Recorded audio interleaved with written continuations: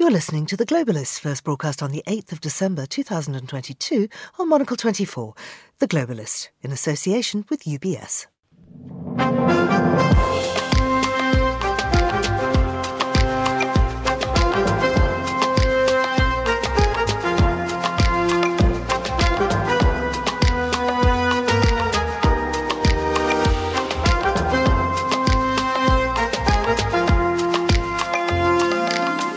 Hello, this is The Globalist, broadcasting to you live from Midori House in London. I'm Georgina Godwin. On the show ahead, we catch up with the latest military news from Ukraine. Then Peru's president has been impeached and arrested after he tried to dissolve Congress. We'll get the details. We'll be looking further into the Trump Organization's criminal charges and checking in with our team in Dhaka. And we'll flick through the papers, get up to speed on the art world happenings.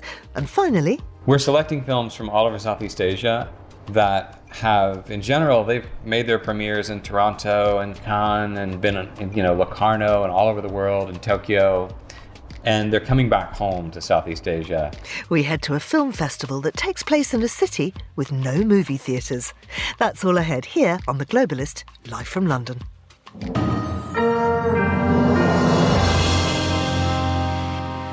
First, a look at what else is happening in the news. The German Chancellor says the risk of Vladimir Putin using nuclear weapons in Ukraine has decreased due to international pressure. Google says North Korean government-backed hackers used the Seoul Halloween crush to distribute malware in South Korea. And the New York Times is bracing for a mass employee walkout today, the first strike of its kind in more than 40 years at the newspaper. Do stay tuned to Monocle 24 throughout the day for more on those stories. Now, following Monday's attacks on two military air bases deep within Russia, an oil storage tank at a Russian airfield in Kursk was set on fire on Tuesday. This is believed to have been a drone attack. Meanwhile, possibly in retaliation for the earlier attacks, Russian missiles have hit the Kherson region multiple times. This comes as reports indicate that Russia is running out of Iranian-made drones and hasn't yet been able to source ballistic missiles from the country. Well, Jenny Mathers is a senior lecturer in international politics at Aberystwyth University and joins me now. Jenny, thanks for coming on the show. What do we know about this third attack on an airfield? Well, it's very much in line with the pattern of attacks behind the Russian lines that we've seen in recent weeks and months. It is not been claimed by Ukraine. Ukraine is being very cagey about these kinds of attacks, but it seems pretty clear that Ukraine is responsible for them. And it indicates both a greater ability, technical ability to strike behind enemy lines within Russian territory itself, but also a greater boldness on the part of the Ukrainians. They're clearly not regarding this onset of winter as an opportunity to sit back and take a rest. They're pressing on. They're trying to take advantage of everything they can and trying to really keep the pressure on Russia. The US Secretary of State was asked about America helping Ukraine to hit targets within Russia. He was very non-committal. I wonder if you could sort of unpack what he said, or rather more importantly, what he meant. Yes, I mean, the US is walking a quite a tricky line at the moment. On the one hand, they definitely want to continue supporting Ukraine, make it clear that they are firmly on Ukraine's side, and they're providing military assistance of a whole wide range of different kinds, economic assistance, diplomatic support, and so on. On the other hand, though, they don't want to be seen to be promoting or encouraging or enabling Ukraine to actually attack targets within Russia itself, because the Biden administration regards this as an escalating step. It regards it as a step that might be too dangerous, too threatening to Russia, and might provoke even more deadly retaliation, possibly even, moving on to weapons of mass destruction. So the Biden administration wants to make it clear that they are not enabling or encouraging the Ukrainians to take this step, but at the same time, make it clear that they're supporting the Ukrainians. So it's quite a tricky line for them to keep walking. I mean, because some media outlets are reporting that the US had secretly modified the rocket launchers it gave to Ukraine so they couldn't be used to fire long-range missiles into Russia. I mean, do we know if that's the case? I think that's certainly been alleged, and it would be plausible considering the American administration's concerns about what would happen if, if American supplied weapons were used to attack Russian territory. So it's plausible, but we don't know for certain whether this has actually happened. But it does indicate the fact that it's being talked about does indicate the depth of American concerns about how this conflict might develop in various ways if Moscow feels that Russian territory is going to be, persistently under attack. Now, there are also conflicting reports about Iranian drones, with some claiming that Russia's running out and others saying that it isn't so. And yet another source has said Iran has shared the technology for Russia to make the drones internally. Do we have clarity on this? Well, as you've indicated, this is sort of the range of reports that we're getting. I mean, the Russians were reported to have purchased around 2,500 Iranian drones. And at the rate at which they were using them against targets in Ukraine, civilian targets in Ukraine, it's pretty clear that they must be coming close to the end of that supply if they haven't already reached it. And it's also been reported that the Iranians have given or included in the technology transfer the technology which Russia would be able to use to make its own drones. Now, we haven't yet seen Russian-made Iranian-style drones being used in Ukraine, as far as I'm aware, but that's something which might possibly come down the line, depending upon exactly what the Russians would need in order to make these drones and whether the Iranian technology is sufficient, given all of the other economic sanctions that are hitting the Russian defense industry. It certainly looks as though from all directions, Russia is under a lot of pressure in terms of the amount of weaponry that it's using up, in terms of where it can go for international supplies and international support, and exactly how it's going to continue to maintain its momentum of attacks on civilian targets in Ukraine. But we're also told that Russia's asked Iran for ballistic missiles, but that hasn't happened. I mean, if this is the case, could Iran be nervous of getting involved further in the war, or is it just so riven with its own internal problems right now that supplying Russia with ballistic missiles is pretty low down on the list of priorities? Yes, Iran clearly has a lot of other things to deal with at home. And as you say, technology transfer and weapons transfer is maybe not at the top of their list at the moment. And certainly Iran will have been coming under a lot of diplomatic pressure to reduce or eliminate its support for Russia in this area. And so it's juggling a lot of different things. And chances are this new request for ballistic missiles will go down the priority list, will go on the back burner for a while, and may not even be addressed at all. So Iran itself has to weigh up the consequences of its continuing involvement in this war and whether or not actually it's worthwhile. Well, somebody else who's weighing up the consequences is Lukashenko in Belarus. Of course, Belarus is Russia's ally. They said yesterday that they're moving troops and military hardware to counteract what they called a threat of terrorism. So are these troops moving towards the border with Ukraine, and does this mean that Lukashenko has decided to commit troops to Russia's war? I think it's clear that Belarusian troops and Russian troops have been moving towards the shared border between Belarus and Ukraine for a little while now. Back in October, Lukashenko announced that there would be sort of a fresh contingent of Russian troops moving into Belarus near the border. So I think there's a number of things happening here. Firstly, Lukashenko is clearly in a subordinate position to Russia. Lukashenko owes a lot to Moscow in terms of Moscow's support for Lukashenko's continuing occupancy of the presidency after the very controversial presidential elections in August of 2020. So Lukashenko is beholden to Moscow. On the other hand, in the context of this current conflict in Ukraine and all of the economic sanctions that are coming Russia's way and all of the diplomatic isolation, which is increasingly being aimed not only at Russia, but also at Belarus as a close ally, Lukashenko has been trying to distance himself just that little bit from Moscow and try and keep options open because, the more he's allied with Moscow, the fewer options he has to create wider sets of diplomatic links. And in the past, he's been really keen to do that, to sort of diversify his diplomatic options.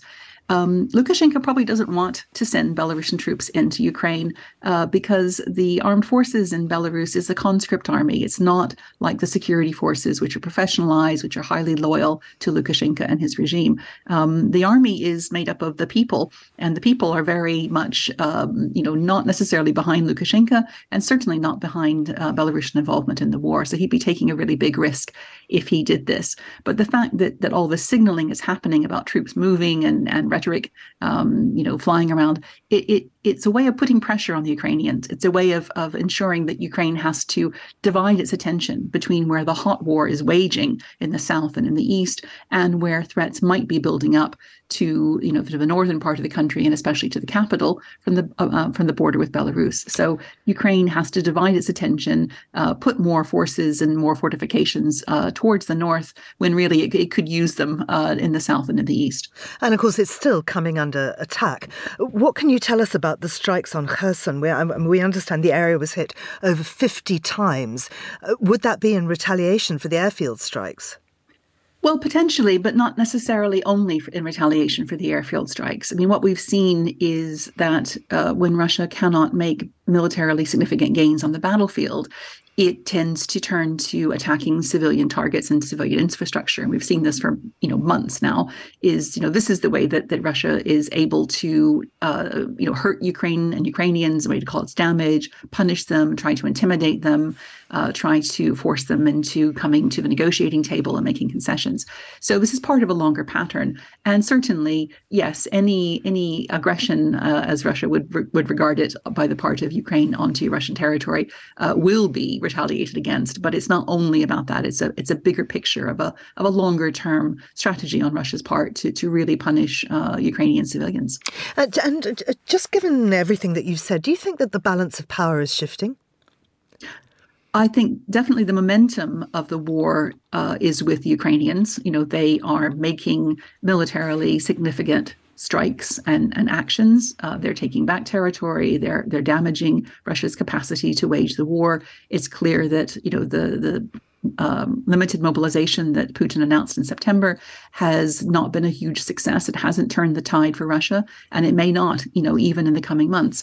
And it's also clear that, Russia is increasingly diplomatically isolated. Even countries like Belarus, like countries of Central Asia, which have traditionally allied themselves with Russia, are showing a willingness to step away a little bit, are showing that little bit less respect to Putin personally. So yeah, I would say definitely the power is shifting, and it's shifting away from Moscow. Jenny, thank you very much indeed. That's Jenny Mathers there.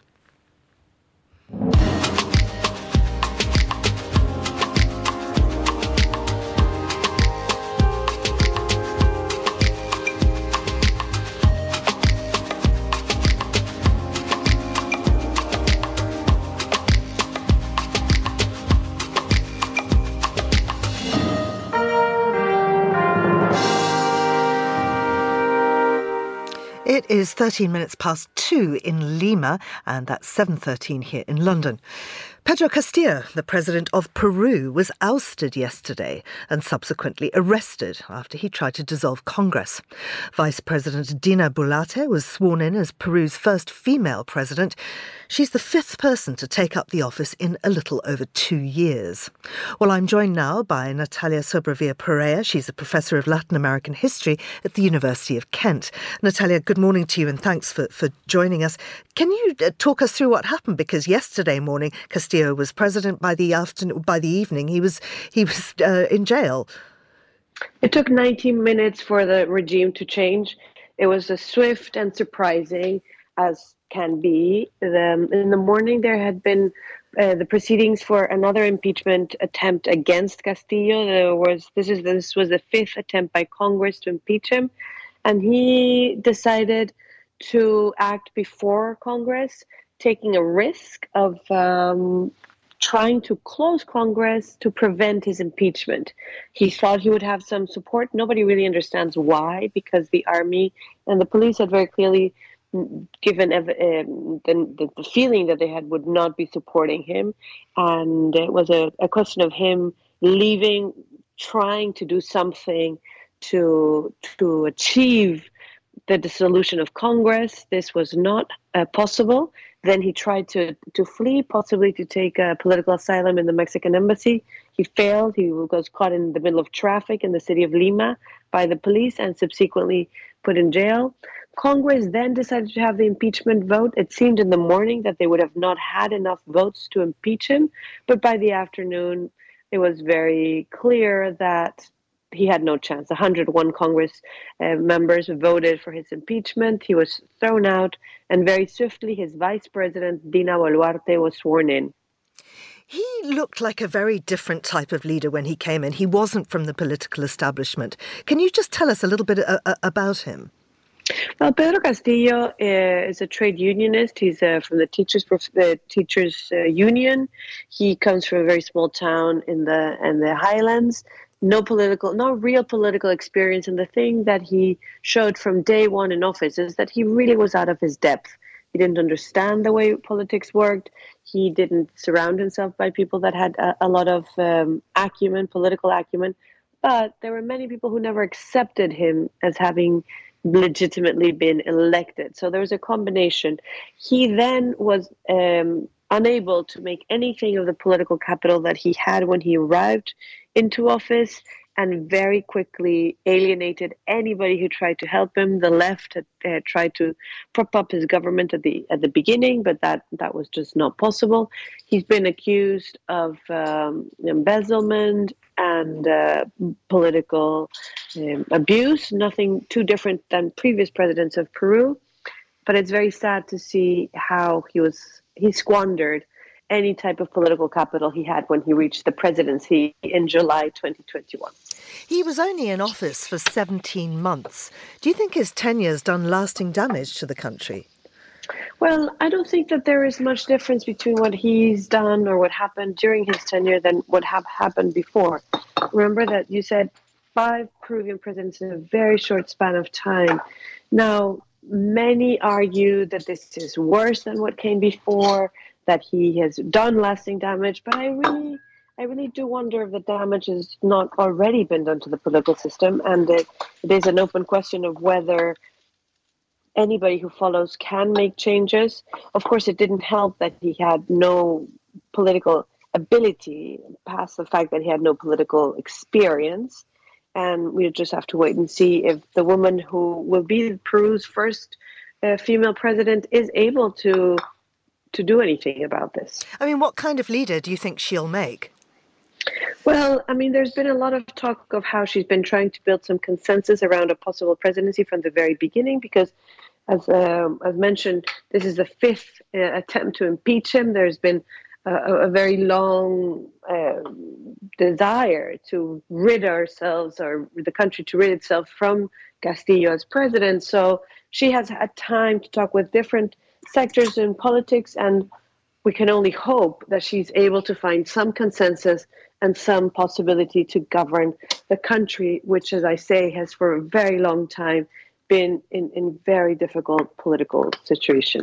And finally, Natalia, I mean, what do you think is next for the country, and how will this impact on the region? Well, the question remains, will she try to call for early elections? Elections that would have would see a new Congress elected and a new president elected?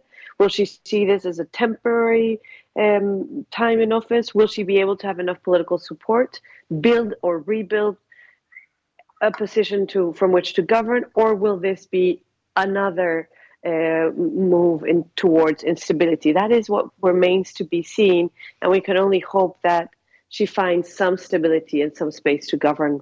An open question of whether she will need to call for an early election or not. Otherwise, she will technically have to stay until 2026.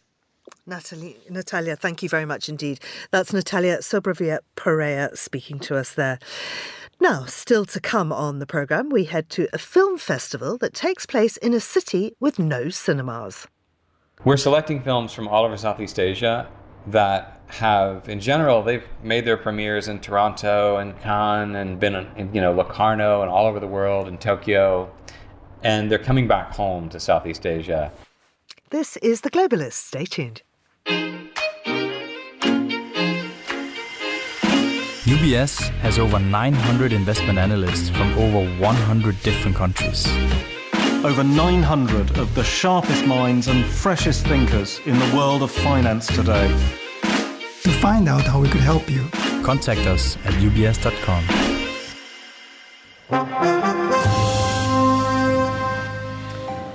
The Trump Organization has been found guilty of criminal tax fraud. After a six-week trial and 2 days of deliberations, the jury convicted the company in a case brought by the Manhattan District Attorney.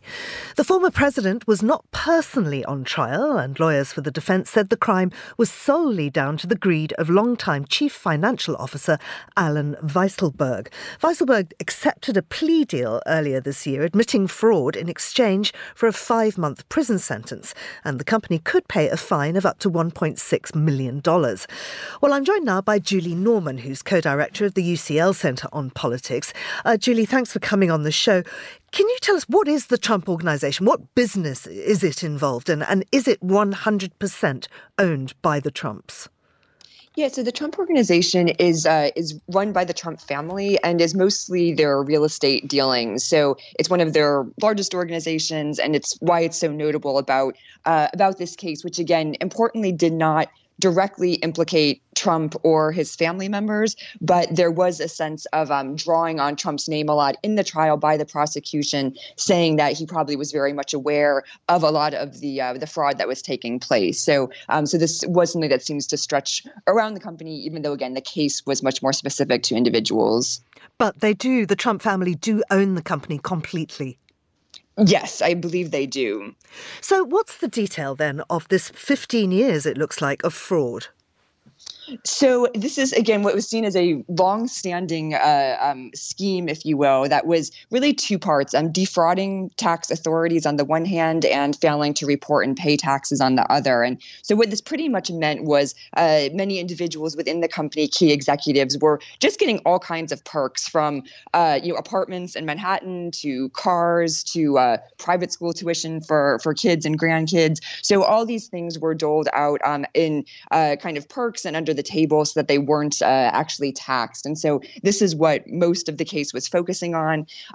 The sentencing is only probably a fine of about $1.5 million, which is nothing for an organization like this. But it is notable that, again, that the guilty verdict was there at all. And I think just, is an important point in kind of this larger swirl of legal cases that we see swirling around Trump. There is a civil case right now in Manhattan that is directly implicating Trump and his family members that is ongoing.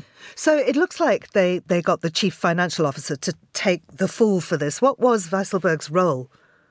Yeah, so Weisselberg essentially said that this was back in August, he took a fall, saying that he was the one individual really who was personally benefiting from this, that it was him that was involved in this. And so that was what allowed the case to really move forward around him. And again, this is one reason why the Trump organization is kind of defending themselves as saying, well, why should we be seen as guilty when it's really just centering around one individual? So that's kind of the back and forth on it right now. But his testimony and his plea deal back in August was really what enabled this one to go forward. And in the trial itself, the jury kept going back to various bits of evidence. I mean, they seemed very interested in certain parts of the trial. What stood out for you? Yeah. So they, for me, the jury didn't deliberate for all that long. I think this seemed pretty key to them. Again, Weisselberg's testimony ended up being, I think, the key part. And the jury, for them, I think it was trying to kind of read this larger writing on the wall. Again, the prosecution did have a large, kind of a large narrative saying that this was, again, over a decade long, that many in the Trump organization knew about it. And I think they were able to just tell this larger story pretty well. How has the company, the Trump organization, reacted? Yeah, so they've said that they will appeal. Trump himself has, as usual, called this a politically motivated witch hunt. He has said that that New York is not a safe place to be a Trump anymore. So in the way he normally does, he's trying to play it to his advantage with some of his base by looking at this as a kind of a government attack, a government probe into a private business and whatnot, and also trying to smear him and his company through what they're trying to frame as the dealings of just one individual. So that's what they're coming back at. They will appeal it. But again, I think this is, again, just one point, kind of a larger story around Trump's legal problems. And sentencing takes place in January. Is it likely just to be that small fine? And could it affect the long-term prospects of the business? Yeah. So right now, the fine is it's strikingly minimal, around that about 1.3 million pounds. So in British pounds, but. Interestingly, in New York, it doesn't actually stop the company from operating either. But it does. What many are saying is it may make it more difficult for them to get financing in the future, to get loans in the future. So it may make their operations more difficult. Though again, my guess is if this goes through a whole appeals process, some of the effects would be much later down the road. So it's a bit of a slap on the wrist, if you will. But I'd say symbolically, the verdict is telling and notable. Now, as we know, Trump himself has not been directly accused of this crime, and you mentioned other cases that he is involved in. Just run us through those, because there are many legal challenges that he's facing at the moment. There are several more in New York, a probe by the New York Attorney General, and then also within Manhattan, that are again looking at these business dealings and looking at Trump's role in particular within them. There's obviously the Mar-a-Lago documents case, which is ongoing. Just yesterday, 2 more classified documents were found at yet another storage place that were handed over to justice. So that's an ongoing investigation. And of course, the larger investigation of justice around January 6th and Trump's role in that. So those are the main ones, as well as several other personal cases regarding kind of misconduct with different individuals. But so there's a lot swirling around Trump right now. I will just note, however, that he's still very popular in the Republican Party. His ratings have dipped a bit, but about 2/3 of Republicans, if not more, still view him favorably, and he's still coming out ahead in the polls with who people want to see run in 2024. So I would say these legal cases are important, but he's staying above the fray for the moment. And the result in Georgia didn't affect his popularity at all? I think we'll see if that takes a hit. Again, among, I would say, more elite or mainstream Republicans, absolutely. Obviously, Herschel Walker, the Republican candidate, was strongly not only backed, but really elevated by Trump, even to run initially. So I do think that is a bruising for him. But again, Trump will just flip this and say, well, this is why you need me personally on the ticket. And he won't really take the blame for individuals who he backed, but, who weren't him and who lost or underperformed. So again, I think the party is really going to be fracturing around this, and a lot of voices want to see him out, but he still does carry very strongly about 1/3 of the base, and another 1/3 who are kind of okay with him. And what about the Constitution? What does it say about somebody who's accused and possibly by that stage maybe convicted of various crimes? Can they run as president? Yeah, well, this is so interesting, Georgina, because it really would come down to the kind of court of public opinion at that point, because the Constitution in most cases does not bar someone from running. There's a few exceptions for that, such as treason and that kind of thing, which is one reason why many are very fixated on January 6th. But for the most part, someone very, very well could run, even if they were indicted at that point. And I think Trump is very well aware of that. I think that would make it very difficult for him to actually get the nomination. I think that would maybe be the final straw, but technically he could still do it. And again, his narrative of being this victim of the state, and if he was doing that, from the image of handcuffs or something like that, would probably just drive that narrative for him. And finally, his tax returns. He fought so hard to keep those out of the public domain, but they now actually have been submitted. Could this be a little like the way that the mafia were finally caught? Could his tax returns be the thing that brings him down?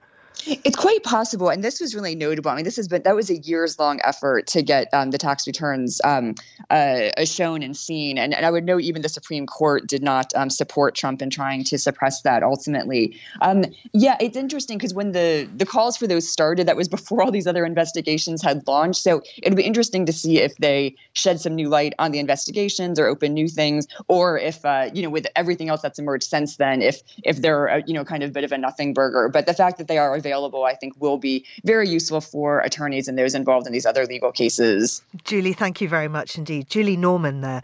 Here's what else we're keeping an eye on today. The German Chancellor Olaf Scholz says the risk of Vladimir Putin using nuclear weapons as part of Russia's war in Ukraine has decreased in response to international pressure. Meanwhile, in a televised meeting on Wednesday, Mr. Putin said the risk of a nuclear war was rising, but he insisted Russia had not gone mad and would not recklessly threaten to use such weapons. Google says North Korean government-backed hackers used the Seoul Halloween crush to distribute malware to users in South Korea. The malware was embedded in Microsoft Office documents, which were made to look like a government report on the tragedy that killed more than 150 people. Google says the hacking group targets South Korean users, North Korean defectors, policymakers, journalists, and human rights activists. And the New York Times is bracing for a 24-hour walkout today by more than 1,000 journalists and other employees. It would be the first strike of its kind at the newspaper in more than 40 years. Employees say they're fed up with bargaining that's dragged on since their last contract expired in March last year. This is The Globalist. Stay tuned.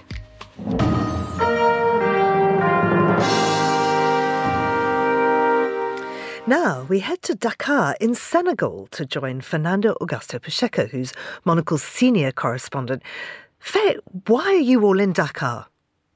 First of all, good morning, Georgina, and I have to apologize for my voice. I think I lived the life very fully here in Dakar.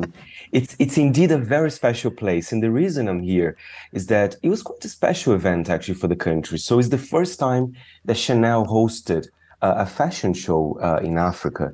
But more specifically, it's about Dakar because, usually some collections, they have resort collections, so they can be set in Tokyo or in Rio or any other city. But I think with Dakar, it's been a project that actually took 3 years with a lot of meetings and encounters.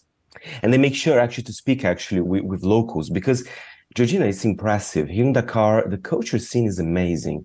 You have, people like the pioneer rapper Nyx, and 2 other designers as well. So and they will stay actually in the city in a way or another. From January next year, they're opening an institute, to help some Senegalese entrepreneurial activities here in the city. So it's not that they're just coming here and then they're just leaving the next day. So it's been quite an in-depth, actually, collection with the collaboration between Chanel and Dakar, I say the city in general, and its creatives. So as you say, deeper connections between the brand and the city, also between the brand, the city and Monocle. Absolutely. And we did a Monocle guide for Dakar. And I have to say, it's a really fun guide because, if you're here, Georgina, you would love this. The amount of cool brands and shops like F Concept, which in fact, perhaps a little bit after our chat, I might go and maybe I'll buy a Senegalese piece because it's vibrant, and even Pharrell Williams, who was here also for the show and for a series of talks that Monocle also helped to organize. He said, I've never seen this before. The audience as well, they were the stars. Everyone really take fashion very seriously. It was not boring at all. It was the best people watching. It sounds amazing. Yeah, it is. It does sound amazing. And actually, even my clothes felt a bit understated at times as well. And anybody that knows you will know that that's some admission. You mentioned Pharrell Williams and the series of talks. Monocle were involved in those and, in fact, hosted some of them yesterday. Tell us more.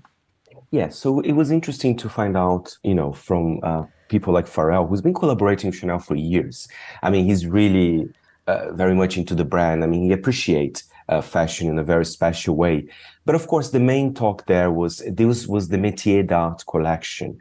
For those that don't know, the Métier d'Art collection is basically a collection showcasing Chanel's 11 ateliers, from hat makers to embroidery. And it was nice, actually, in the series of talks yesterday, after, they were showcasing some embroidery, some beautiful embroidery, Georgina. It is definitely a thing of beauty. And if you want to know, it was not just Pharrell. In the fashion show, Naomi Campbell were here, among many other names. It was besides the locals, which I think for me was the best. There was also some, may I say, international talent as well. And I believe you recognise one of your favourite Brazilian models. Absolutely. Well, I have to be honest, I don't usually ask people for a picture. I'm a bit shy, but I love her so much. Laís Ribeiro, one of the best Brazilian models. She did very well. She was a Victoria's Secret girl, but now she does other things as well. So yeah, I did take a picture. And it's interesting because she and her husband, who is the son of French tennis player Yannick Noah, they actually come to Senegal quite often. They help in a project about kids playing basketball, which is quite big here in Senegal. I didn't try myself yet, Georgina. I can tell you, I don't have the strength for it today. Just tell us a little bit about the mood and the other things you've been doing around this, restaurants and parties and so on. It is super exciting. Yeah, the party was in a beautiful rooftop close to Independence Square here in Dakar. And as I said, there's an exciting mood. And even restaurant-wise, there's a restaurant by the beach called Le Lagon One. And it felt very kitschy. It felt like you were in the set of a James Bond film in the 60s. But it's amazing. There was kind of a old school glamour about it as well. And yes, it was literally by the sea. And I have to say, Georgina, surf culture is quite big in Dakar as well. If I have time, I want to go to one of their kind of surf beach clubs as well. And it's a big thing, and they also have brands with swimwear and other things. So yes, you can see a buzz in the city. It's a city that it's exciting, a city that is growing and giving opportunities to other people as well. Fernando, thank you very much indeed. I am certainly going to be visiting your Instagram to see all those fabulous pictures. That was Fernando Augusto Pacheco, and he is in Dakar in Senegal with the rest of our Monocle team.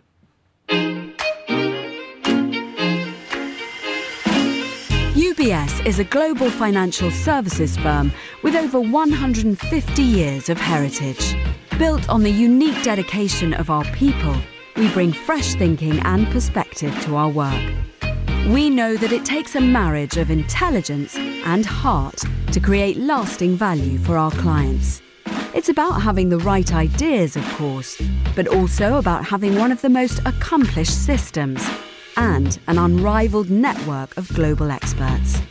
That's why at UBS, we pride ourselves on thinking smarter to make a real difference. Tune in to The Bulletin with UBS every week for the latest insights and opinions from UBS all around the world.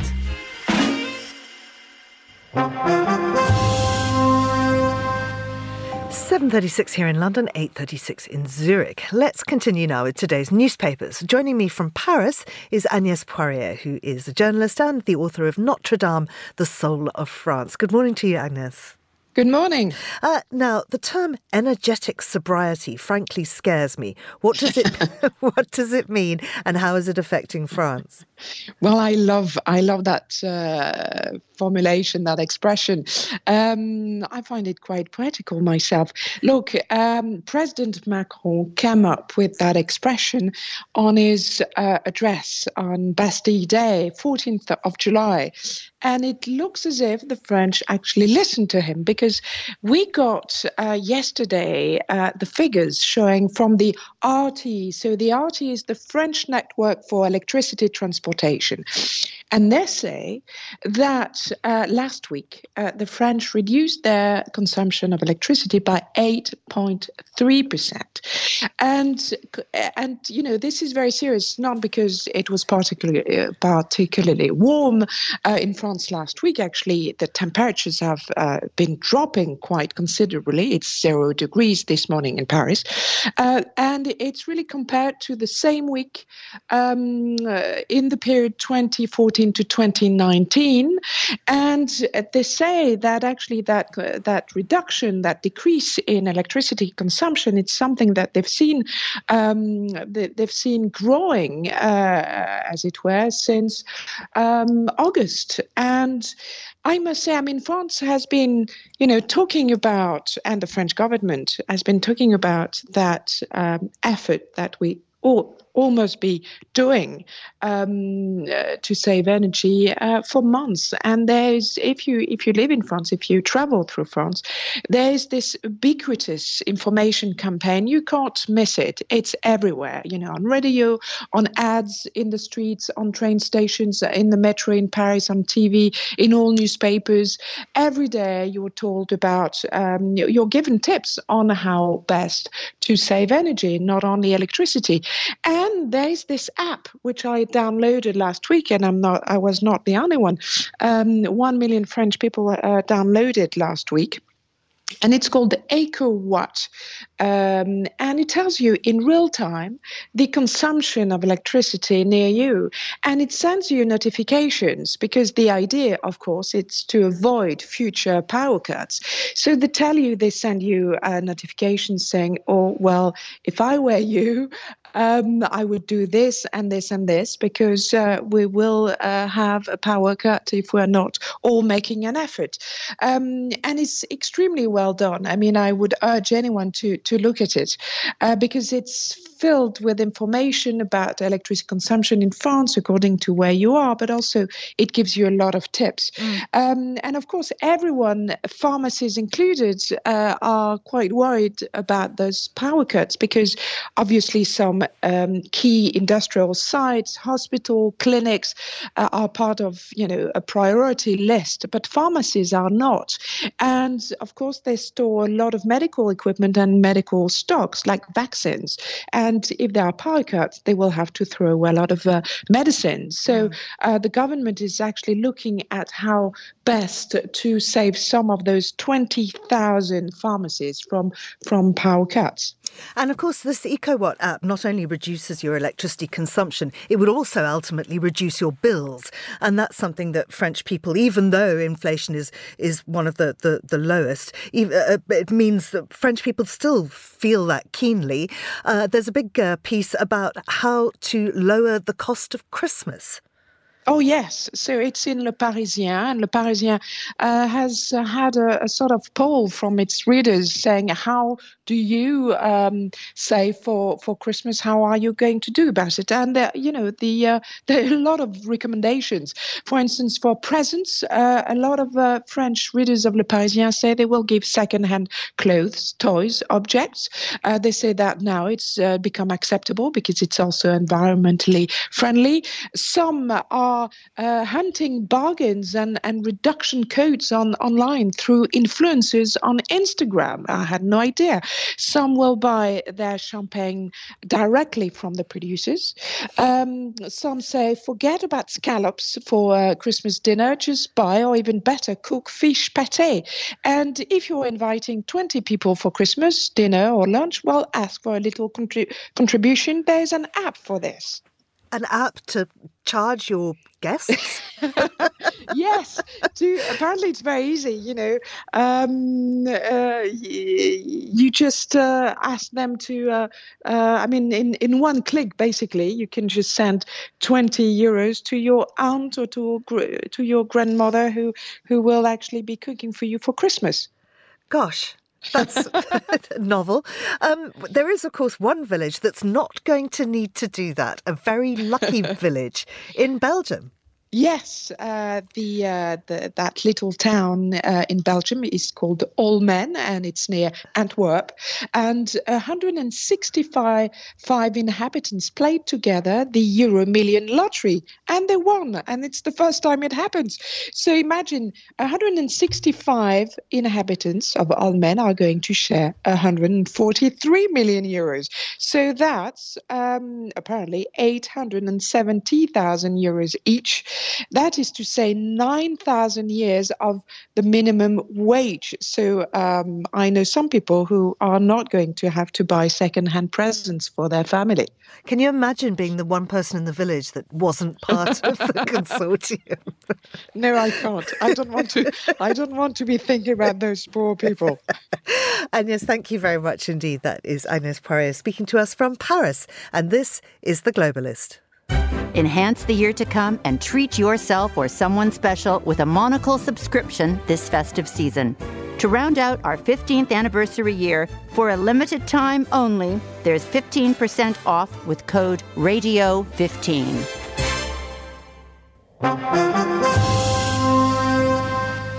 It's time now to talk art with Ben Luke, the review editor at The Art newspaper and host of its podcast. Ben, it's lovely to have you in the studio. Nice to be here.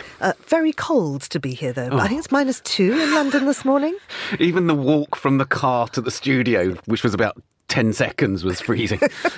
Well, anyway, you're here now and you can warm up and give us some cheery art news. Veronica Ryan has won the Turner Prize. Tell us more. It's great news, actually. Veronica Ryan, she took to the stage as she just won and was punching the air and saying power, visibility. And visibility is a big thing for Veronica because she basically was in the wilderness for 20 years. No curator would look at her work. No, she didn't have a gallery. She was just there quietly making work out of rubbish, as she says, things like tea bags, things like takeaway containers and so on. Still just plugging away, making her work when no one was really paying her any attention. And just in the last 5 years or so, that's all picked up. Suddenly, she's a Turner Prize winner and absolutely deserves. She makes wonderful work, incredibly materially rich work with these with seeds and pods, which are very evocative. They relate to her Caribbean background.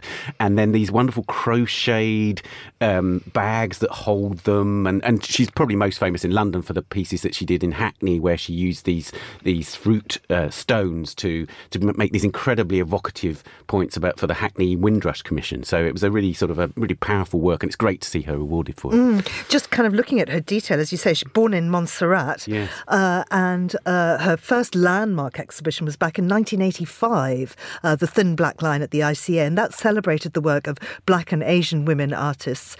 And she's done incredibly well. She was made an OBE in 2021. What's really interesting here is that she is the oldest person to ever win the Turner Prize. Yeah, what's interesting is that the Turner Prize made a decision, and I actually was I questioned it a bit at the time, which was to get rid of this rule that it had that the artists in the Turner Prize had to be under 50. And I was worried that it was going to turn into a Lifetime Achievement Award rather than awarding artists for a body of work over a year, which it is. Yeah. And actually, I've been completely proven wrong. There have been lots of winners who are younger than 50 and also people like Veronica who at last have been rewarded and are making their best work now. Yeah. And so the fact that she's won it at this age it's not a Lifetime Achievement Award. She is absolutely making fantastic work, and it's just great to see that. I mean, the Turner Prize is often very controversial, isn't it? But I don't think this one is going to ruffle feathers. No, I don't. And I think it shows in a way that the original aim of the Turner Prize has been achieved, which is to bring contemporary art to public attention. And I think we've just got a much more mature relationship with contemporary art than perhaps we had when the Turner Prize was getting massive column inches and front page headlines. Contemporary art is much more part of the cultural fabric than it was when the prize was founded in the 1980s. Let's go now, again, looking at things in a historical context. We'll look at the Wellcome Collection. Now, this is, of course, the fabulous collection just by Euston Square. It's been accused of cultural vandalism. Why is this? Well, this is really interesting. So on the 26th of November, the Wellcome Collection issued a tweet thread, and it caused a massive pile-on. But basically, it's doing what a lot of museums are doing, and it's looking at its collections and saying, OK, where are the systemic biases here? And it said that the collection perpetuates a version of medical history that is based on racist, sexist and ableist theories. Now, what happened then was that loads of people piled on, and I'm sure many of them who have never been to the Wellcome Collection, and said that it was, classic tropes of today, cancel culture, that it was a woke interpretation. And the thing is, if you've been to the Wellcome Collection, and I've been there many times over the years, you'll know that this Medicine Man display, which is about Henry Wellcome, the founder of this collection, is deeply problematic. It contains objects that were acquired for supposedly medical purposes, but were actually completely misunderstood by a 19th century and early 20th century kind of colonial figure. And what the Wellcome Collection is saying is that we tried actually to do stuff with this collection. We've presented it in this way. We've asked contemporary artists to come and reinterpret it, to kind of add some nuance to it, but still it's perpetuating these theories. So what they're actually going to do is redisplay it.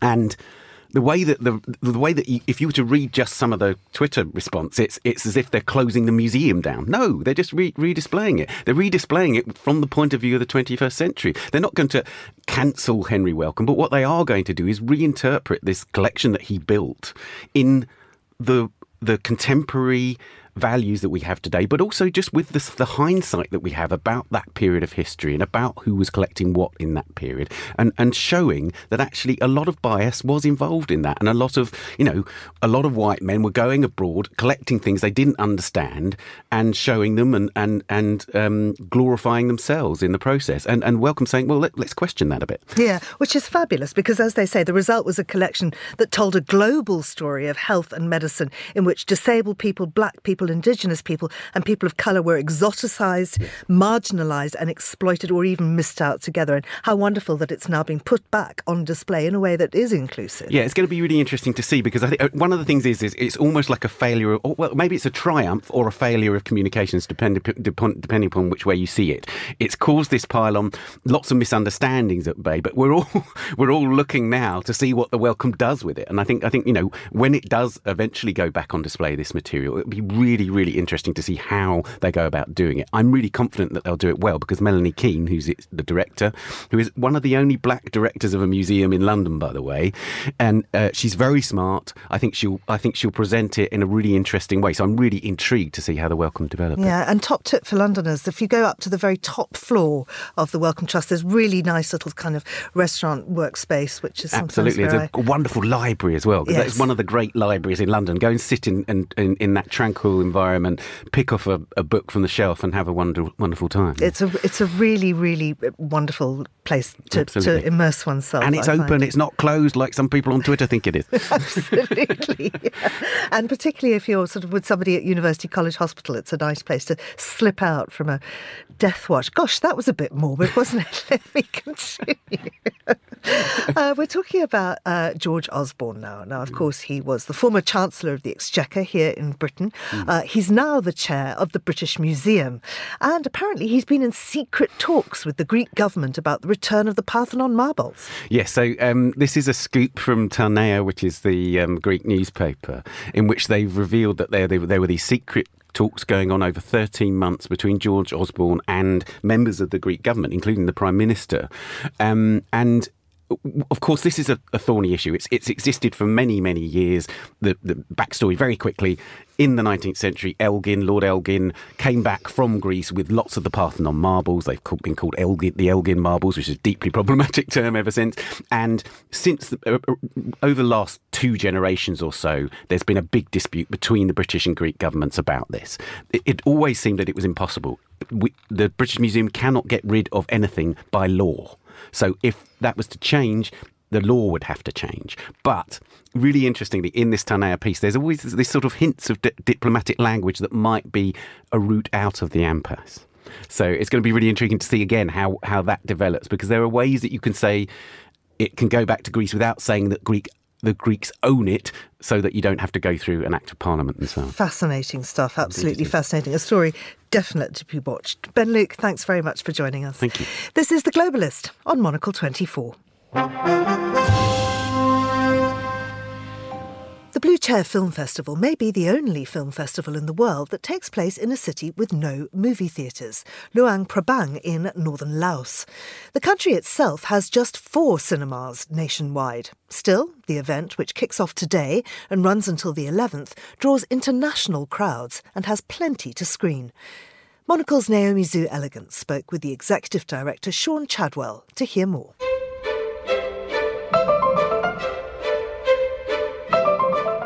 Our underlying mission has always been to support the nascent Lao film industry.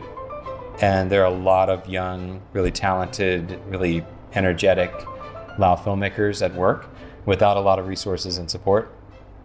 And so actually under the iceberg of the festival, the work that we do year-round is in raising money to disperse through our grant program for Lao filmmakers, the Lao Filmmakers Fund. We run workshops. We have, for 4 years, we hosted regional labs with filmmakers from across the region with Tribeca Film Institute.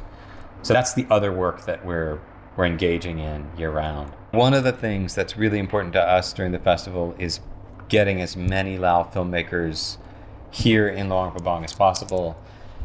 Our event we like to describe it as high production value, low stakes, and it's also an end-of-circuit festival. Those things together mean that we're selecting films from all over Southeast Asia that have, in general, they've made their premieres in Toronto and Cannes and been in, Locarno and all over the world, in Tokyo, and they're coming back home to Southeast Asia. Many of them have distribution deals all over the world already, but rarely in Laos.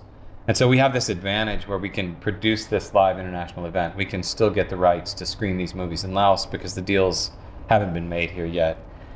And those filmmakers, they come home and they come into an environment like ours, which is, I don't know if you know Luang Prabang, but it's very, it's a lovely place to convene with friends and network and drink beer lao, plan your next project. And so we quickly realized that atmosphere we were creating by bringing all of these international peers to Luang Prabang, along with Lao filmmakers, was great for the domestic industry because they were building networks, they were making connections, they were learning from their peers. And that's something that we took it up another level when we introduced the Talent Lab in 2016 and became really intentional about that. But even now, the way we structure events around the festival is to give artists a lot of time to just hang out, to meet audiences, to meet each other, to enjoy a beer on a terrace overlooking the Mekong River. So that's the atmosphere we try to create here. What's on the schedule for this year's festival? We have 2 features that have sort of come home to roost that both in their very earliest stages were at our Talent Lab in 2016. One of those is Martika Ramirez Escobar's film Leonor Will Never Die from the Philippines. And I can't remember which festival it premiered at off the top of my head, but it's been at Sundance, it's been everywhere. People love it. It's an amazing movie. And she and her producer, Monster Jimenez, have told us that without LPFF, the film wouldn't exist. They met at the Talent Lab. The project took off from there. So we're really proud to be bringing that film back. She'll be here. Monster will be here. So that's going to be lovely. I can't wait. Another one is the Cambodian film by Kavich Neang called White Building, which had its premiere at Cannes. And he was also here the same year as Martika in the Talent Lab. And so for us, this is really exciting. It's also kind of a reminder for people that films take a long time in development and a long time to produce. So that was 6 years ago. And we're welcoming them back now as award-winning, as internationally acclaimed films. Those are things I'm really excited about. We also have new Lao films this year. Despite the pandemic, there was work going on. We've got a film called Shadow that's an entirely domestic production. And there's another called Absence of Sound, which is, we'll have the world premiere of The Absence of Sound. It was a film produced here in Luang Prabang. And that's going to be a great big event with a lot of, it's just we're going to blow that out. It'll be a lot of fun.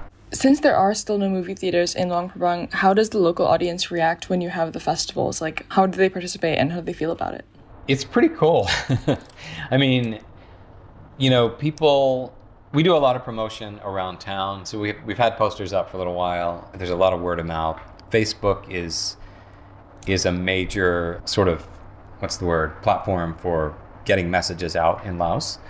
So people know about it. There's buzz. But then, because we set up our main night venue right in the middle of the peninsular part of Luang Prabang, it's the middle of the UNESCO Heritage Center of downtown.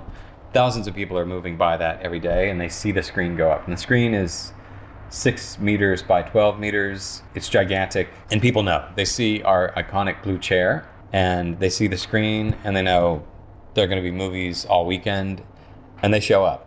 And we, each evening we start with some live music, live performances, and then the movies roll, and people are there all night for that. It's literally, the age range is probably 2 to 95. And by and large, people are, otherwise they're watching movies on, a smartphone. And so just give them the big screen experience. A lot of our local supporters, the hotels who provide rooms for our special guests, for example, restaurants who support us, they tell us that this is what they do it for, is to see people at the movies, right? It's this amazing, collective experience that otherwise isn't going to happen here. Sean Chadwell there speaking to Monocle's Naomi Sue Elegant. And that's all for today's programme. Thanks to our producers Laura Kramer and Sophie Monaghan-Coombs, our researchers Lillian Fawcett and Emily Sands, and our studio manager Nora Hull with editing assistance from Steph Chungu. The briefing is live at midday in London and there's headlines and lots of music on the way. In Los Angeles tonight you can join our bureau there for some cosy cheer from 1700 hours. I'm Georgina Godwin. I'll return on The Globalist at the same time tomorrow.